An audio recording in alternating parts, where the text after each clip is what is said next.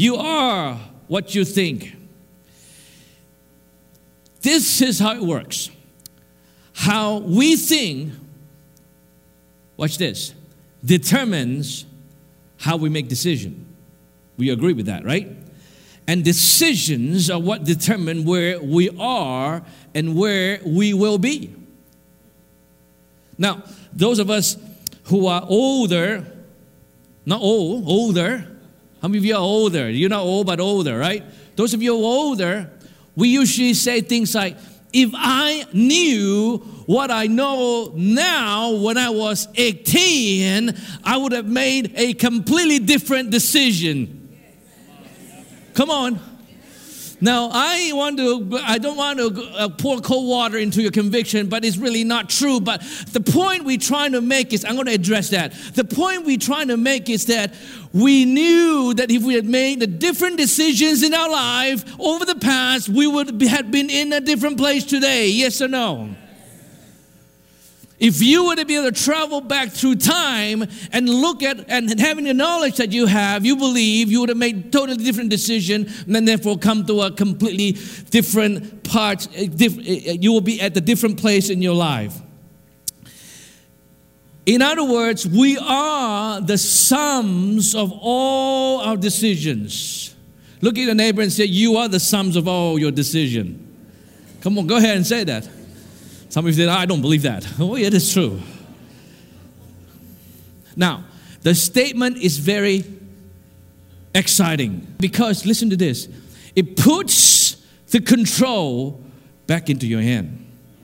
Not in somebody else's hand, not in your mother, not in your grandmother, not in your teacher, not in your boss, not in your siblings, not in how people treated you or treat you.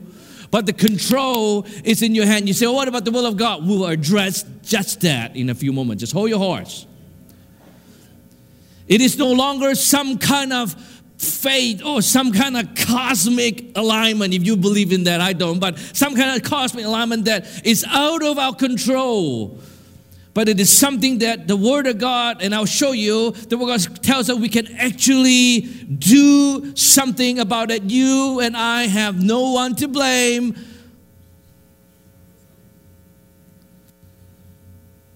Now, this could be it's not meant to judge you or condemn you. But if we are not happy at the place where we're at, don't live in regret. Please don't. Over the next few weeks, I will show you from the scriptures and also from neuroscience. Now, I know I got several doctors in this house, so if I make some mistakes, excuse me, don't judge me, okay? I'm not a neuroscientist, but I'll show you how your brain actually works. And I'll show you how the Holy Spirit actually works in that brain. You can actually make sure that from this point onward, which is January the 6th, 11:30 a.m. from this point, mark this day, mark this hour, from this day onwards, you will be making all your decisions right, and therefore in the perfect will of God, and therefore release you into your full potential that God had created in you. Some of you say, well, I have all my full potential. Well, you haven't, because if you lived out your full potential already, you would have been called home. The fact that you're still breathing and sitting here is because there's some potential that needs to be realized and hasn't been realized yet. Now let's talk about the will of God. Now every believer is praying for the perfect will of God. Right? We all want the perfect will of God. Why? Because we know that if we make decision in the perfect will of God, it will be a perfect decision and that we'll be in the right place. A lot of people say, I want to pray for the perfect will of God. And it is a good prayer and it's a good heart. And God wants you to live in His perfect will. In the old days, I would say, oh God, show me your perfect will. Oh God, show me your perfect will. Oh God, show me your perfect will. Oh God, show me your perfect will. And I pray. There's no booming voice from heaven coming. There's no vision in front of me. And I pray and I pray now, and then got nothing. But you realize that the Word of God has already taught us how it is that we can live in the perfect will of God. Go with me to Romans chapter 12. verse 1 to 2. We're going to read this together. I'm going to highlight some words in color so you can know exactly what I want to preach. The Word of God says that I appeal to you, therefore, brothers, by the mercies of God, to present your bodies as a living sacrifice. Let's start right here. The first thing you need to know to live in the will of God is be a sacrifice. Everybody say a sacrifice. What is a sacrifice? Sacrifice means that you are not in control. It's not your plan anymore. It's not I think, I do, I plan, I believe. Living sacrifice means that you live in a yielded life, completely yielded. A lot of people asking for the will of God and not willing to yield. They think God will embolden and empower them to do their own thing. There has never been the teaching in the Word of God, never ever. A lot of people have been searching and searching the will of God and haven't yielded their life fully, surrender fully, until they wonder why they can't hear the voice of God. You can actually hear the voice of God if you become the living sacrifice, which means you are on the altar, which means God have your way. You do whatever you have to. In that yielded life, you will find the perfect will of God. In that yielded life, I'm going to explain to you in the next couple of next verse, how it is to have a yielded life. But the first thing is you need to make a decision. You see, North America, in fact, the world, all over, we think God always as a genie. We worship God. We go to church. We go to temple. We go pray for whoever so that we can use His power for our own benefits. I know some of you are shocked. No, He's not like that. No. He created you. He has more power than you. What makes you think that you can use Him?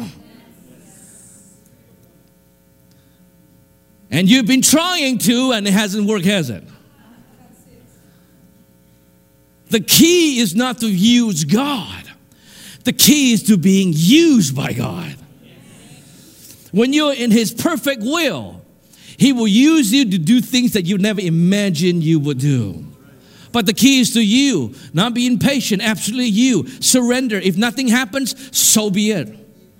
That's yieldedness. I remember one time I was praying, God, I pray for, fasting and praying, and then the Holy Spirit said, what if I don't want to answer? Are you cool with that? Then why am I wasting all this time praying? Oh, that's your motivation.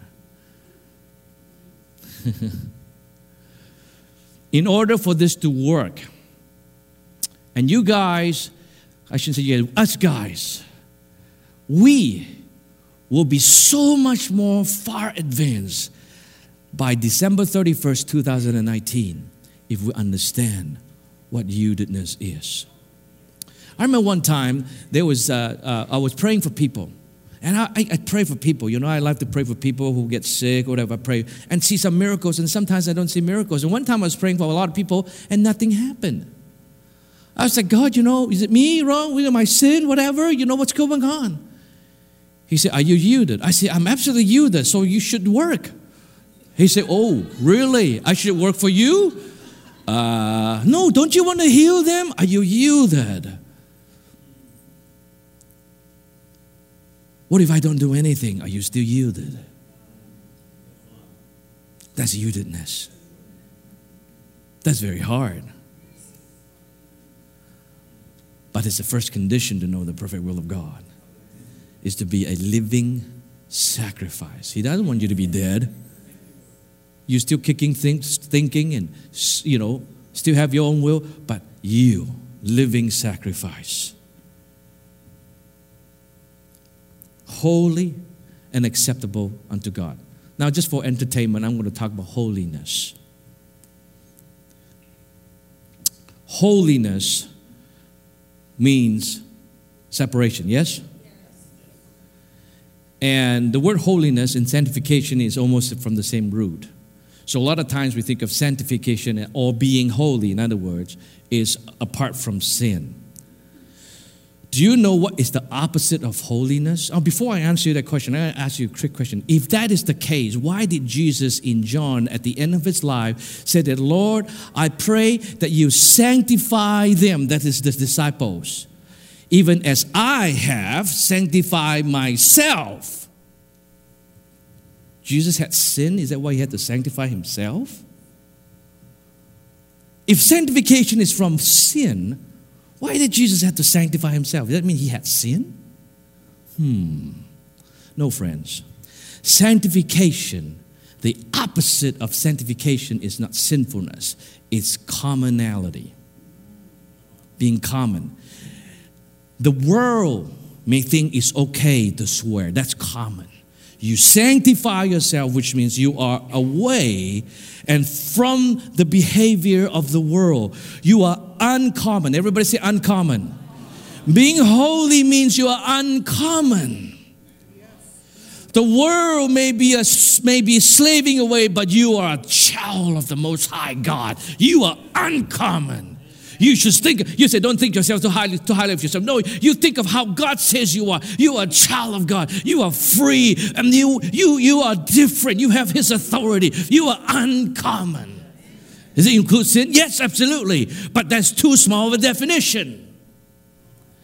Jesus said, I have set myself apart, sanctify myself. I make myself uncommon to the world, and yet you hang out with sinners. What does that mean? It means that his behavior, his decisions, his thinking was quite radically different from the world. And that's what we want to talk about today, is how you know the perfect will of God.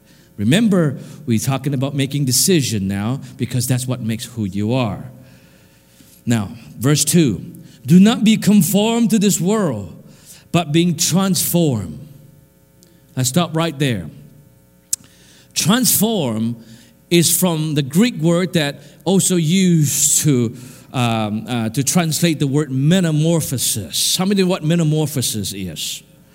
Okay, if you don't know what metamorphosis is, too complicated a word. It means that you are changing from one state of being to another. For example, a caterpillar.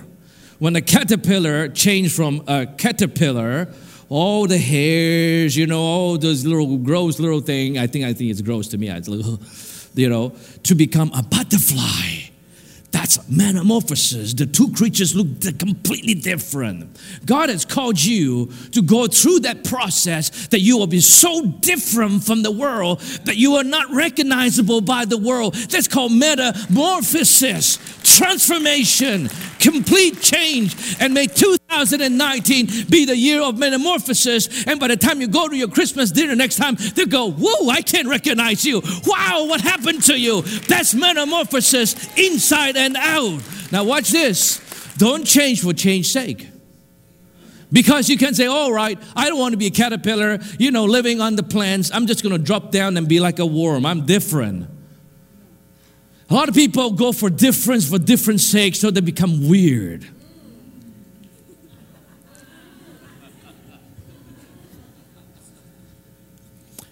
The reason God wants to go through transformations because the world needs to see that you were a caterpillar, now you are a butterfly. And all those caterpillars go, whoa.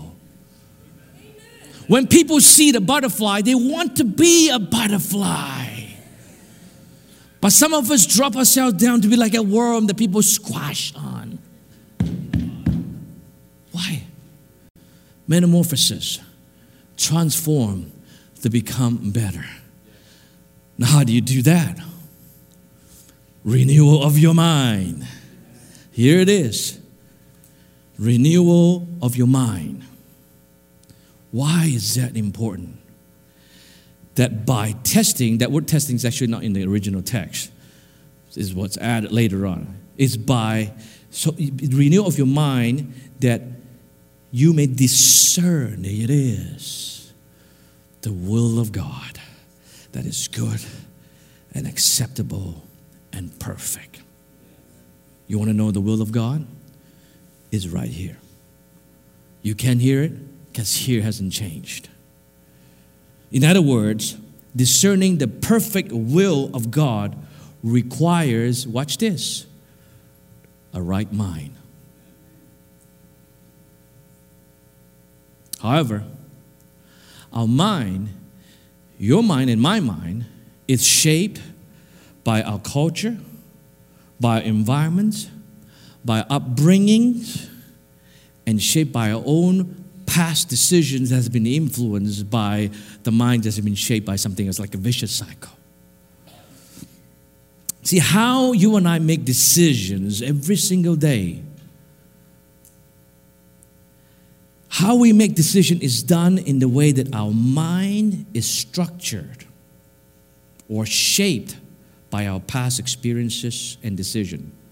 Experiences including our culture, school system, parents, education experiences. And because it's shaped that way, we make a decision a certain way. Remember I said this earlier, I said that, we all older ones said that if I knew what I know now, I would have made a decision. I said that's not true. Did you remember I said that? Did you hear I said it was not true? The reason I say that it's not true is because even if you do have the right information, you will notice that if your mind is not right, you will still tend to make the wrong decision. And the reason is because this is how your mind is structured. Do you know how many decisions you make a day? Give it a guess. 10? 20? Do you know you make 35,000 decisions every single day? Over 2,000 decisions every hour in your waking moment. And the majority of those decisions were made without even you thinking about it. It passed your conscious mind. In other words, the majority of your decisions, and they are very critical, the majority of decisions are made outside you having to literally sit down and deliberate them. The decisions you make are all based on the structure of your mind. They say that 95% of us, by the time we reach 35, will have a set of behaviors that we live by unless there is a catastrophic and mind seismic shift in our environment. We wake up the same way, we drink the same kind of coffee, double or black. We drive to work the same way, we come home the same way, and we eat dinner the same way, we take a shower, or either we have already set a certain behavior. It's almost like we are bound by what is being shaped. Now, let's go back to the story, the statement I made, that I don't believe that even if you have the right information, you will be making the right decision. For example, we know that eating fat food is bad. And we also know that eating sweet is bad. It's going to add weight to us, calories. And yet here we are, all right, after Christmas, 25 pounds bigger. We love those turkey skin, shandai, right? We like those mashed potato with a lot of whipped cream, butter, and whatever you put in your mashed potato. We just like those fat food. And those chocolates, oh dear. Actually, just a side note, somebody was proposing that we should have a chocolate exchange Sunday. Bring all the chocolates that you don't want to eat. Let's bring it to church on Sunday and we share with everybody. In that way, you don't have any more temptation at home, Shandai, right? And then you can bless somebody. You guys want to do that? We should do that, right? We should do that. No, you listen to your wife, brother. You listen to your wife. No, yeah, I know. You listen to your wife. So next week, bring all your chocolate. Whether your husband agree or not, just bring them. Oh. Now we all know that we need to cultivate a sensitive ears to hear the voice of God. And which means we have to be in the presence of God, worshiping, and just learn how to and be in the Word and listen to the Word of God. And yet many of us have struggled even to show up consistently once a week for an hour to listen to the Word of God. I'm not judging nor condemning, please. I'm not. I'm just saying is that it is very natural that if our mind is structured a certain way, even if the correct information is available, you wouldn't make the right decision. That was my point. Why people keep making wrong decisions and getting themselves further away in debt when they know that they should save money. They know for sure that they should control themselves, don't buy things they don't need, try to impress with people they don't care about. And yet when Black Friday came and Boxing Day came, we just can't help ourselves. Shoe is so beautiful. That big screen TV that is 5 inches bigger than the one I have. So what? We just want to go.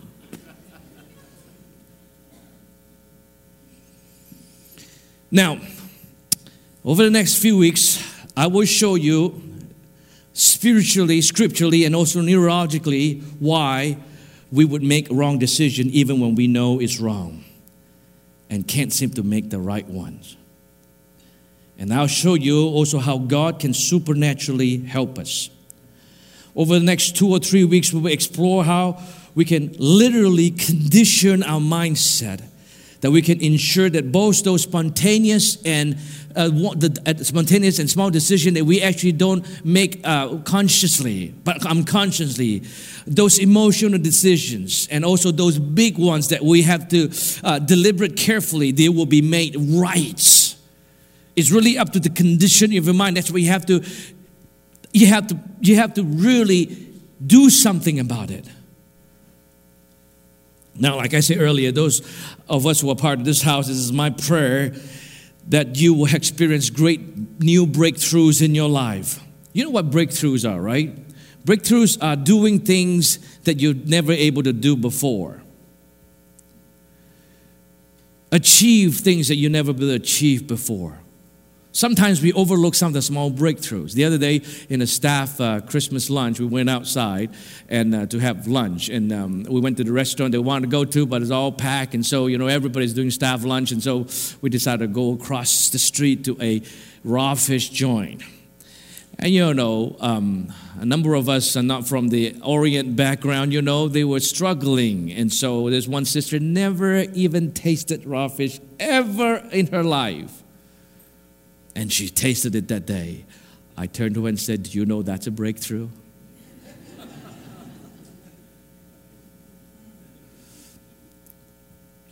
But not only that, breakthroughs in all areas of your life, gain new territories, new victories, new level of living that will be so drastic that the world around you will say, "Hey, you're not a caterpillar anymore.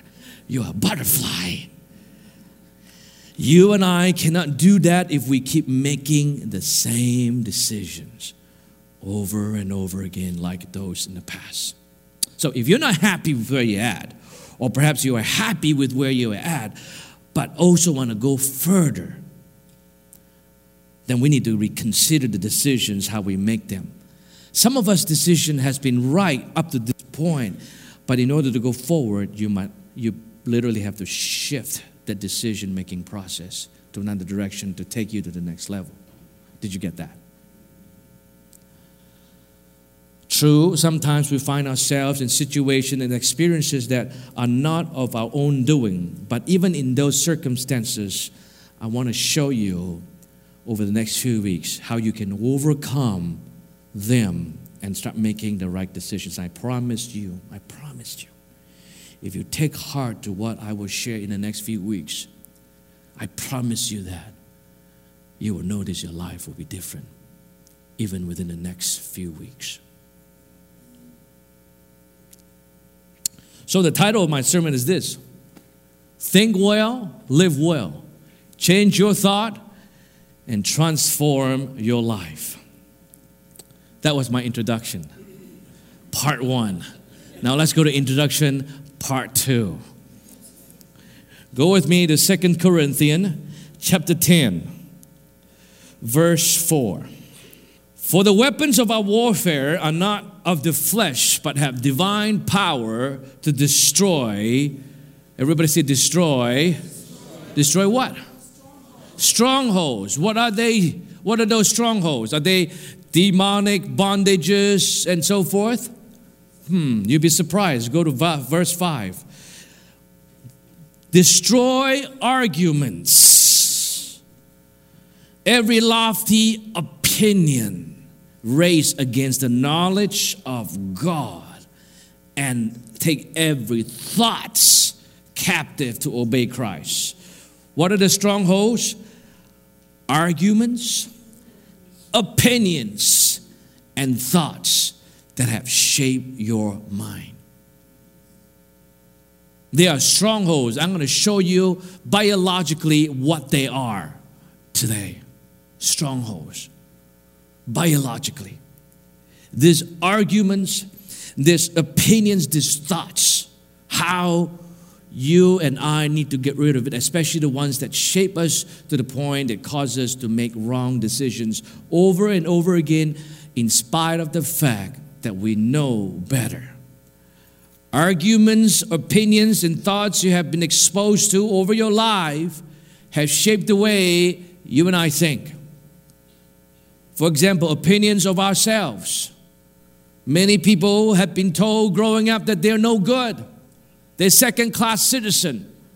So they have that opinion of themselves. But if you have an opinion of yourself that you are actually the next prime minister of this country, don't laugh now. You will behave completely differently. You will watch your step, make the decision that you're going to make. That's opinion about yourself. Some of you have a very weak opinions about yourself or your children. You know, maybe you've said something to your children, or that somebody has said something to you growing up. Your thoughts and your opinions of yourself is wrong. Another opinion is incorrect is opinions of God.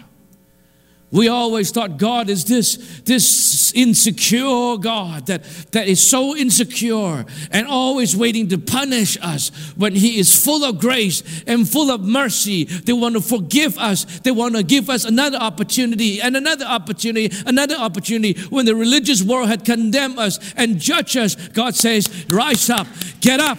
You are a child of God. I'm going to put a rope and a ring on you again. You are as good as new under my blood. Can I hear an amen? Come on, let's praise the Lord. Those are opinions, arguments, and thoughts that shape our worldview and our perspective. They are the filters that are as strong as strongholds of cities. There's a saying, you can't teach old dogs new tricks. Woof, woof, right? Because why? Because that dog had reformed strongholds in his mind. And when it comes to human, it's a sure thing too. But I want to tell you this. I don't care how old you are. There are some amazing news for you today. I'm telling you this. I'm not just saying it because I want to inspire you. It's true. I'm going to show you. I'm going to show you how your mind works. I'm going to show you how your body works. And mostly I want to show you what the scripture says about it. Okay? The narrative of this world is so diabolically opposed to your faith in God and the Word of God. And will eventually, if you allowed it, it will turn your faith away, given enough time. And that's why if you have children that go to public school, you got to make sure you come to church 10 times a week if you can, because they're exposed to everything that is opposing your faith every single day, 8 hours a day. Don't be surprised one day when you wake up, there's another person in your house. Why? That person's mind or her mind had been slowly and methodically shaped by the world. Now, the effort on our part then is to overcome these strongholds. Yes, arguments, thoughts, and opinions. Overcome all the education or all the parental influence that is negative. Tell us we're no good. You know, I came from Asian culture, right? We call it a shame culture. You know, always very humble. Always shame each other's kids. My kids are stupid. Your kids is better, right? It's just to show humility. You know? Anyway, so if you're the kid, you get the brunt of all the negative thing coming to you. You know, oh, my boy, he's stupid, man. Your boy, he is smart. Even though my average was higher than him, and yet. Anyways. Now, this is the good news. The Bible says we can actually reshape them. And scientists now tell us we can do that. Doesn't matter how old you are. In fact, not only can you reshape them, you can make them better and even more powerful and smarter. In the neuroscience community, they call this kind of process, and it's a new process. You know, some of you doctors just don't laugh at me if I pronounce things wrong. It's called neuroplasticity. Is that correct? Okay, 3 people know. Okay, so it's neuroplastic. You know, plastic, right? You can mold them and form them. And it's a new term, you know. In the past, we've been told that our brain, when it gets to a certain age, stop growing and they start dying. Right? So when people have a traumatic experience, got in a car accident and bang their head, or they grow, you know, or they grow up a certain way, they told, well, this is your lot in life. This is how it's going to be for the rest of your life. But over the past 15 years, they have discovered something. Science have discovered some incredible breakthrough. And that breakthrough tells us that it doesn't matter how old you are, your brain will continue to generate new cells from the place called the hippocampus. Never mind about the terminology. But your brain does produce new cells. And you can actually become smart. It doesn't matter how old you are. You know, I actually learned more things after I was 50. By the way, I look 35, I'm 51.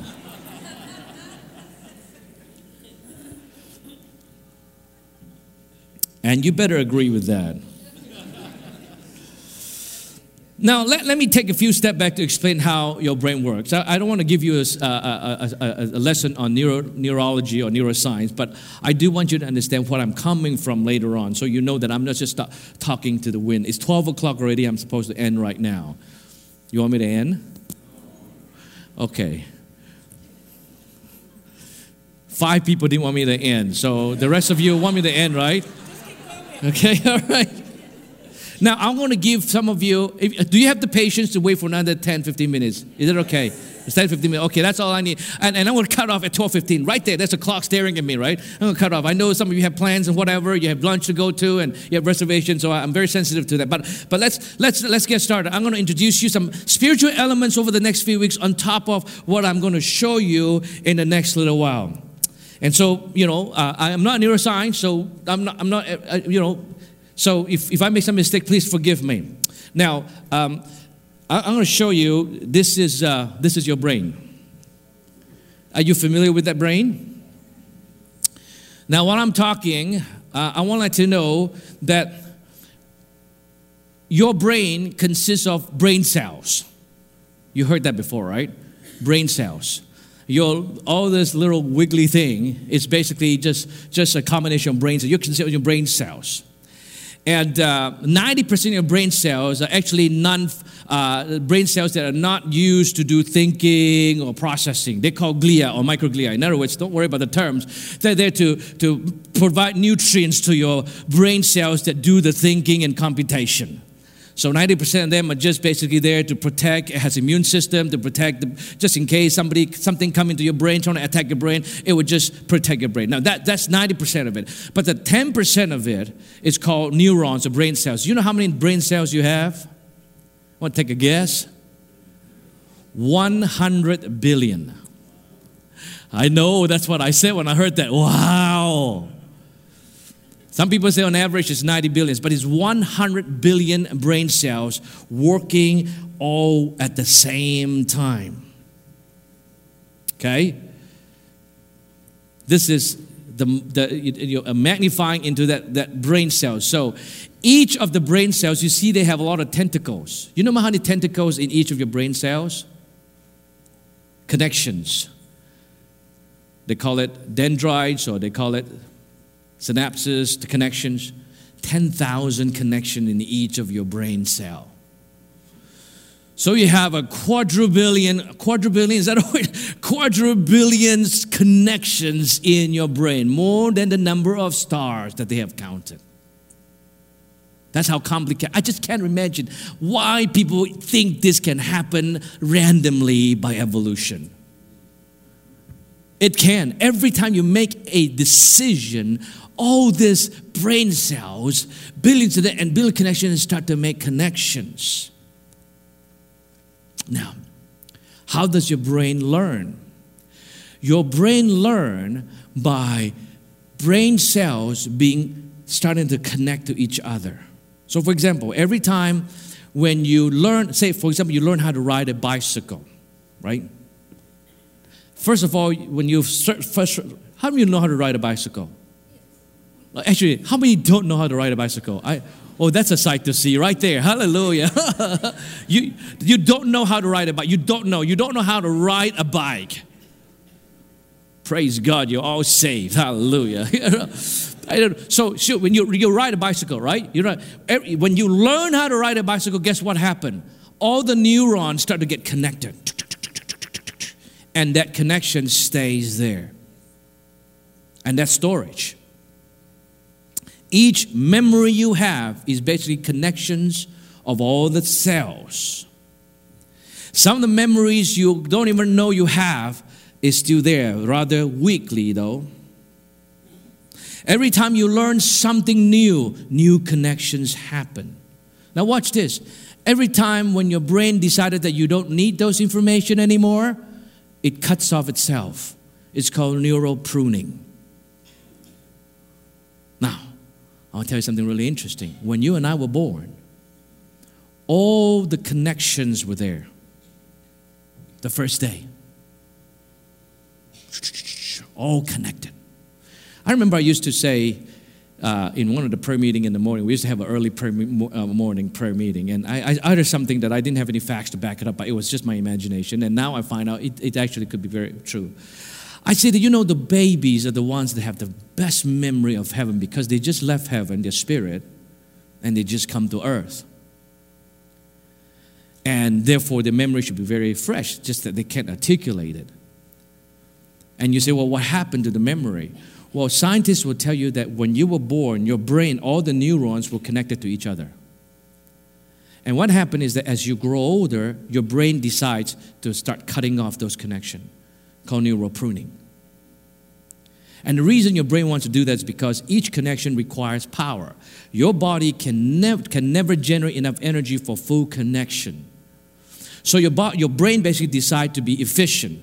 So for efficiency's sake, it starts to cut off all those connections in your brain. And so over time, many of them will get connected. And when you relearn it, it will connect back.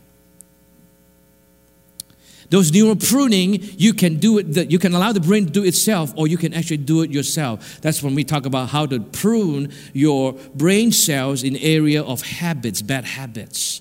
I'm going to touch on that later on. But there's also supernatural pruning. I don't know if you heard of the stories of people get born again. Before they were born again, they were swearing and drinking like a fish and smoke like a chimney. And then the day they got born again, the next day, boom, all gone. What do you call that? Because if they had been smoking and they've been drinking, and those connections would be very, very strong, especially they've been doing all their lives. All of a sudden, they lost interest. What happened? It's supernatural pruning.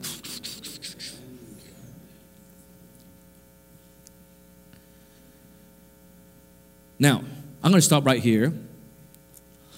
I'm going to give you an exercise, and I'm going to give you a few tips about how to help yourself this week. And then we're going to further delve into how your brain works, and then how the Holy Spirit, I give you one example just now, but how the Holy Spirit actually wants you to partner with Him. And so that for all the 35 decisions you make every single day, most of them you make unconsciously will be made correctly. And so you notice your life will start to change and transform. But that will be next week, okay? You have to come back next week. Now, how do you physically help yourself to help your mind to form properly and become healthy? I'm going to give you a few tips. But before then, I'll give you an exercise for this week. How many of you are ready for homework? Okay, 30%. The rest of you are like, I quit school a long time ago, I don't want any homework. So this is what you need to do. I want you, in this next week, to list out what things you want to learn in this year so that you can grow. And then list out the things that you want to get rid of, the habits and the lifestyle you need to get rid of, and you've been having trouble doing it. Like, for example, some of you need to learn how to save, so get rid of that spending habit. How do you get rid of it? You can't, because it's just wired. It's hardwired. You're going to go ahead and tell your husband that, oh, your wife did. Next time, husband, you need to buy something. You come home and your wife's like, what happened? It's just hardwired, man. It's just hardwired in my brain. I can't help it, That's an excuse, right? But, some of you are hardwired, even though you know you need to save, but, there are things in our lives, vices, habitual sin, and all the things that you want God to help you. I want you to list that down. And you don't have to share with anybody, just top secret. And then list down all the things that you want to cultivate. Want to be in the presence of God, learn how to study the Word of God, and now how to be strong within your faith, strong in your spiritual walk with the Lord, make the right decisions. List that all down. Whatever, I don't know what you are. So that you need your mind to cooperate. List them down. Okay, and then we're going to do something about next week. Now, scientists had discovered that, as I mentioned earlier, is that our mind continues to produce new cells to the day that we meet Jesus. So in the old days, my wife is working in CAMH, and so she'd done study on mind and so forth. And so they have, in the past, she at one time worked for a geriatric hospital just down the street here, the biggest one, I guess, I don't know, the geriatric hospital, and it's called Baycrest, and she was doing research there, and so they have a lot of old people kind of senile, lost their mind, lost their memory. How many of you older people worry that you're going to, never mind, don't raise your hand because you're going to admit that you're older, right? But they say that when you get older, your brain stops working, and so in other words, you're going to lose memory. And you're going to lose your alertness, your cognitive skills is going to decrease. And so they had accepted that, but over the past 15 years, they discovered something quite different.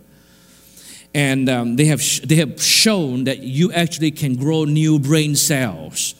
And people have done it before, and so they list quite a few things that can help. And so you will see senior. I hear. I've listened to speech and lectures from Harvard professors and Stanford University professors over the past few months just to learn about it, and they have given a lot of good examples of how older people are now very alert. You can actually go to university and start your life all over again in the age of 65, as though you're just a kid, and have a new life altogether. And they say that, so they get from all the things that I've heard, many of them are quite common. You know them like diet and exercise. When you exercise, you do resistance training and use cardio training, it actually produces chemical in your body that actually generates new cells. And so not only are you going to look good, look sharp, but your brain is going to be sharp. Exercise is very important, and you experience new things, try new things. Some of you have been serving in one ministry. Go do something else in another ministry.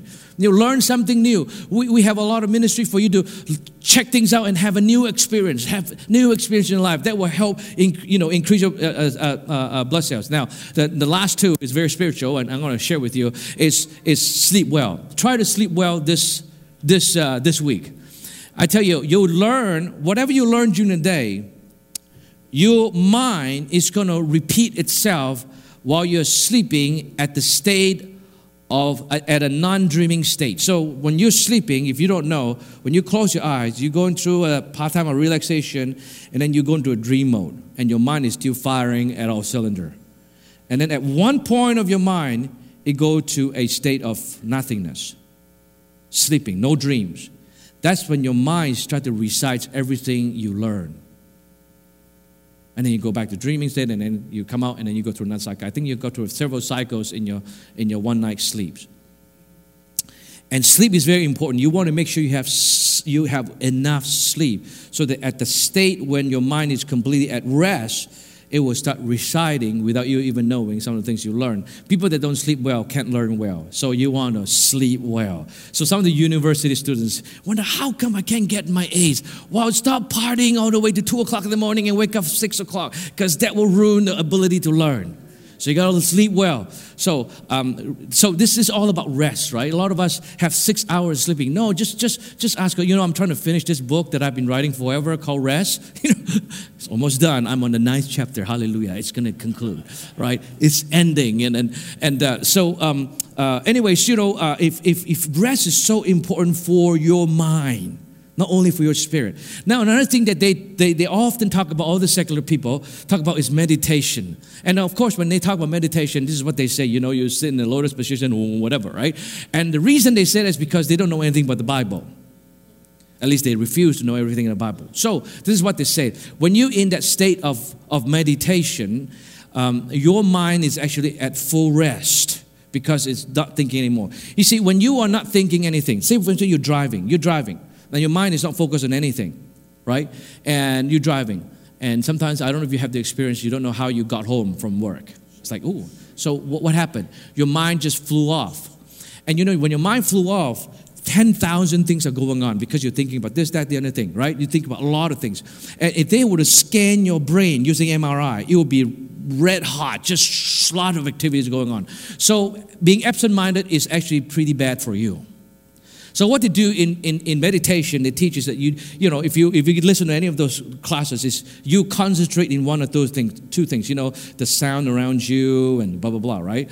But this is what I discovered, and it's been proven scientifically: pray in tongues.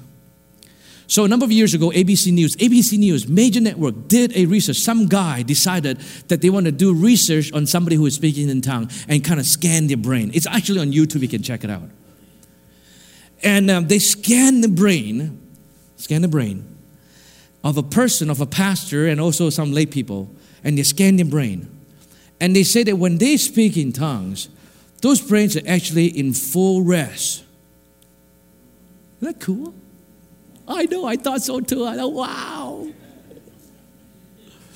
So if whatever I preached until now have not convinced you to pray in the Spirit and all the spiritual benefits, I hope this will convince you. Is that, given our praying in the Spirit. Now, if for me right now, what I do usually is I pray in the Spirit during the day, in the morning. But what I do is in the evening, right before I go to sleep. I used to have problems sleeping after drinking some tea. The other day I was drinking some tea, but I slept anyways. And the reason is because, before I sleep, I just started this like 5 days ago. It's pretty cool. I start to listen to either scripture. I tell you, listen to Proverbs will put you to sleep. Why? Because now you focus. Listen. You focus. When you focus on one thing, all the 99% of the stuff that's going on in your brain start to rest. And it's not true that the Word of God bores you to tears, that it puts you to sleep. That's not true. But what is true is that it just defocuses everything else in your life and focus on the Word. And your mind and your spirit on top of that is absorbing. And it puts you at full rest.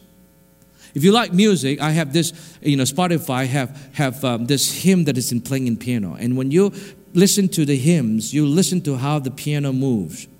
How the finger moves. Just imagine, you focus on that, just one thing, and eventually, and usually when I do that, I just speak in tongue too, right? So it's multitask, right?